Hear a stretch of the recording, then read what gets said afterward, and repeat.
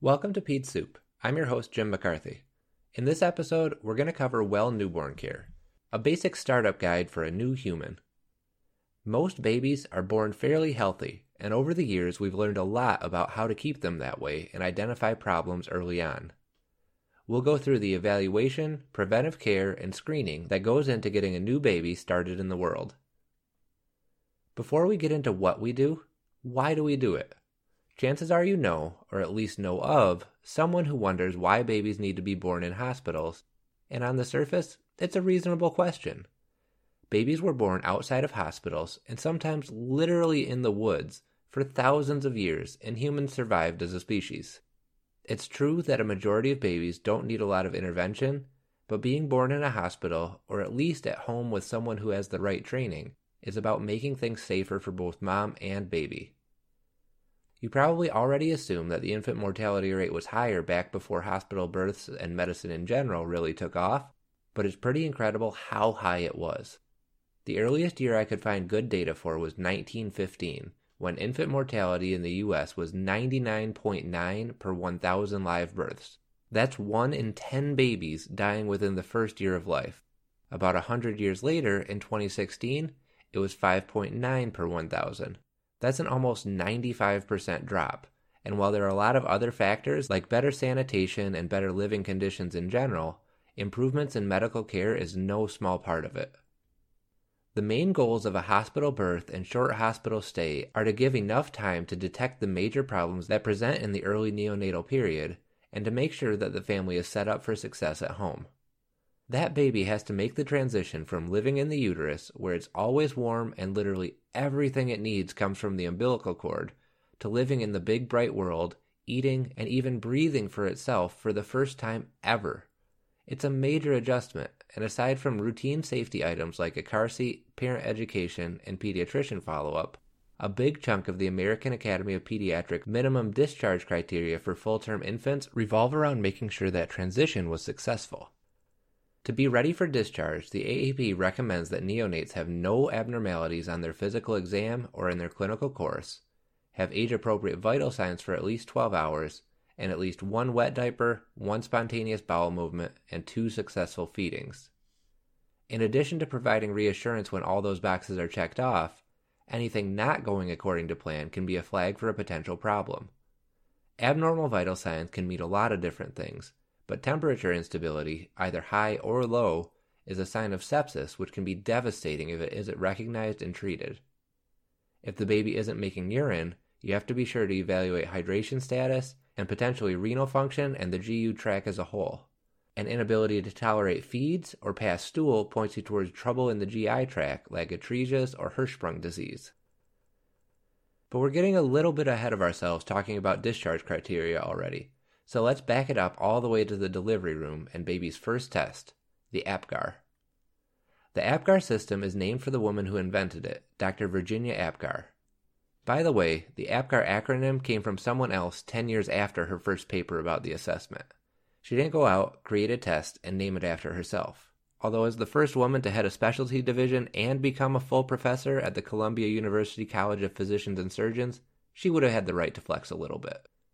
By the late 1940s, overall infant mortality in the U.S. had improved a lot from the 10% I mentioned earlier, but the rate of death within the first 24 hours hadn't really budged.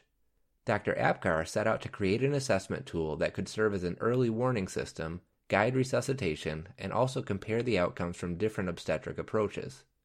She wanted the science to be easy to evaluate without the need for any special equipment, which is how we ended up with the 5 signs we look at today. The baby's appearance, judged by level of cyanosis, pulse, grimace or irritability, activity, and respiratory effort are all scored on a scale from 0 to 2. We won't go into the breakdown of the point system here, but it's easy to find almost anywhere. Those 5 scores are added together to give a total score on a 10-point scale. There's a little bit of variability in how the overall score gets broken down, but in general, a score of 4 or less is considered a depressed infant. A score between 5 and 7 is moderately depressed, and a score of 8 or higher is vigorous. In her initial study, Dr. Apgar found that infants born vaginally with the occiput as the presenting part, in other words, a textbook delivery, had the best scores at 1 minute, while babies born by breech extraction and external cephalic version had the worst scores. She also found that for infants born by C-section, the ones whose mothers had spinal anesthesia had an average APGAR score of 8, compared to just 5 on the initial APGAR for those whose mothers had the procedure done under general anesthesia. That finding is one of the many reasons that you can't just go to the hospital, be put to sleep, and wake up with a new baby like Betty Draper. The APGAR scale also held up for outcomes. In a study of over 15,000 infants born between 1952 and 1956, they found that babies who scored between 0 and 2 had a 15% risk of neonatal death, compared to just 0.13% for those who scored 8 or higher. Years later, researchers found that the 5-minute score had a better correlation with long-term outcomes, which is why it's standard to get 1 and 5-minute scores now, but the overall scale stayed the same. It all seems like common sense now, but at the time it came out, the APGAR system had a huge impact on neonatal care by giving providers a fast way to assess a newborn and a common language to use to describe it. The delivery is the most stressful time for all involved, but once everyone gets through that, the focus shifts. For parents in the newborn, it's time to recover and start to figure out how to handle feeding, changing, and all the other practical parts of parenting. For the medical staff, the goals are supporting the family when they need it, along with preventive care and screening. We'll start with preventive care, since for some reason that's become a controversial topic in the last few years. The general argument against routine prophylaxis is the same as the one against hospital deliveries. Babies were born without all of this for thousands of years, and everything went fine as nature intended it. The counter-argument is also the same. Nature is pretty brutal, and all the things we recommend as medical professionals are low risk and make it much more likely that the baby will stay happy and healthy. Let's start with vitamin K prophylaxis. For non-newborns, plenty of vitamin K is produced by the bacteria that live in the intestines, which is good because we need it to make the proteins that help our blood clot, specifically factors 2, 7, 9, and 10. Unfortunately for newborns, they haven't been colonized by bacteria yet. Vitamin K doesn't pass through the placenta very well, and there isn't much of it in breast milk. All of that sets them up for vitamin K deficiency, which can lead to hemorrhagic disease of the newborn. To avoid that complication, we give babies a one-time dose of intramuscular vitamin K when they're born, and we've been doing it since before the AAP officially recommended it in 1961. There is some evidence for oral regimens, but they require multiple doses, which adds some uncertainty, especially when parents are just trying to figure out feeding in general. Without vitamin K, infants are at risk for bleeding for as long as 6 months. The numbers are low. The incidence is as high as 1.7% in the first week of life and tapers off from there, but that doesn't truly reflect the potential problems. Easy bruising and mucosal bleeding are common, but vitamin K deficiency bleeding can also manifest as bleeds in the gut or brain, which are often asymptomatic until they become severe and life-threatening. Some studies show that vitamin K prophylaxis decreases the risk of intracranial hemorrhage by as much as 80 times. Not 80% less likely, 80 times less likely, just by giving the baby a head start on something she'll produce on her own in a few months. The first dose of the hepatitis B vaccine series is also recommended before a newborn leaves the hospital. I won't get into a discussion about vaccines, how safe and effective they are, and the arguments people make against them, because I'm pretty sure my audience doesn't need any convincing on the subject. So instead, I'll focus on why Hep B matters for newborns. After the hepatitis B vaccine was introduced in the US in 1982, the number of new infections dropped by more than 90%, but transmission from mothers to infants stayed fairly constant. That's a big deal, because children who are infected in the perinatal period have a 90% chance of developing chronic hepatitis B, which can go on to cause cirrhosis and liver cancer.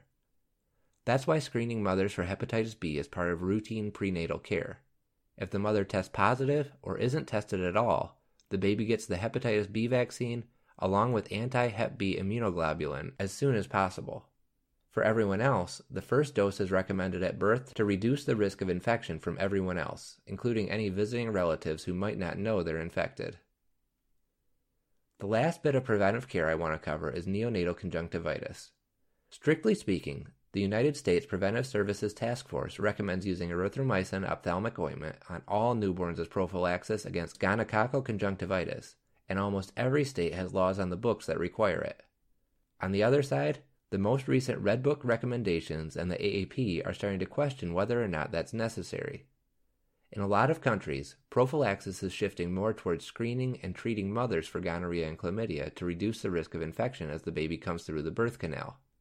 It's reasonable to screen all women during their first prenatal visit, and the CDC recommends rescreening during the third trimester if the mother is at high risk. Treating and testing for cure has had good results outside the U.S., and Canada has actually moved toward eliminating eye prophylaxis altogether. For now, the answer on your next test is still to use erythromycin, but it could be something that changes in the not-too-distant future. Our last major topic is screening. This is the passive safety net part of newborn care, where we try to find out as early as possible about things that might cause trouble down the road. Newborn screening varies some from state to state, usually based on the prevalence of a given disease, but there's a recommended universal screening panel that includes 61 conditions that all states should test for. Some of the classics include maple syrup urine disease, PKU, hypothyroidism, sickle cell, cystic fibrosis, and severe combined immunodeficiency. Most of these newborn screening tests are done by collecting blood samples on a specialized filter paper and sending them into the state screening lab for analysis. In most states, there are pretty strict protocols in place to make sure results are reported promptly and avoid any delays in next steps. Hearing screening is also recommended for all newborns because early identification of hearing impairments leads to earlier interventions and better outcomes. There are two main methods that are used. The automated auditory brainstem response uses electrodes to measure electrical activity in the acoustic nerve and the brain in response to sound, sort of like a very targeted EEG. The other test, otoacoustic emissions, uses a small probe to measure sound waves produced by the cochlea in response to stimulation. It doesn't matter too much which is used as a first line. Both are good screening tools. And in a lot of cases, the test that wasn't used for initial screening is done to confirm an abnormal result. From there, things move on to the audiologists for further testing and intervention. One of the most recent additions to newborn screening is testing for critical congenital heart disease, which was recommended by the U.S. Secretary of Health and Human Services in 2011. The standard protocol involves putting a pulse oximeter on the right hand and one foot, testing the pre- and post-ductal saturations. If either extremity measures 95% or higher and there's less than 3% difference between the two, it's considered a normal test. If not, the testing should be repeated, and any infants who fail a second time or who have saturations less than 90% on the first screen should be checked with an echocardiogram and evaluated for infectious and pulmonary causes for their hypoxia. It's simple, but it seems to be a pretty effective regimen. The test is based on a study out of Sweden by a group led by Anne de Waal Granelli, where they screened almost 40,000 newborns. 25% of babies with a failed screen had critical congenital heart disease, 47% had another disease process, and 28% were well. The addition of pulse ox screening improved the total detection rate for ductal-dependent lesions to 92%, which is really important for conditions like this that need early intervention. The Health and Human Services recommendations left it up to the states to decide the details of their screening protocols, but overall it's been a pretty cost-effective way to pick up on potentially serious problems. And with that, we have our new baby up and running and ready to head home. The biggest theme in newborn care is monitoring and reducing risk. Hospital births, or at least home births with medical backup, make it easier to manage complications for everyone, and while it's simple, the APGAR score gives a good indicator of what condition a newborn is in. After delivery, we need to make sure the baby is eating, peeing, and pooping with normal vital signs and that the family is set up for success at home. In the meantime, a shot of vitamin K drastically reduces the risk of bleeding. The hepatitis B vaccine protects their little liver, and at least for the time being, erythromycin ointment is recommended to prevent eye infection. Screening for hearing, congenital heart disease, and metabolic, hematologic, and immune disorders will also help ensure the baby gets a healthy start as it heads home from the hospital. Thanks for listening. If you have any questions or feedback, you can email me at pedsoup@gmail.com or reach me on Twitter at pedsoup. That's PEDSSOUP. If you like what you heard, give us a rating on iTunes or wherever else you find your podcasts. I'm Jim McCarthy, and we'll be back next time with more Peds Soup.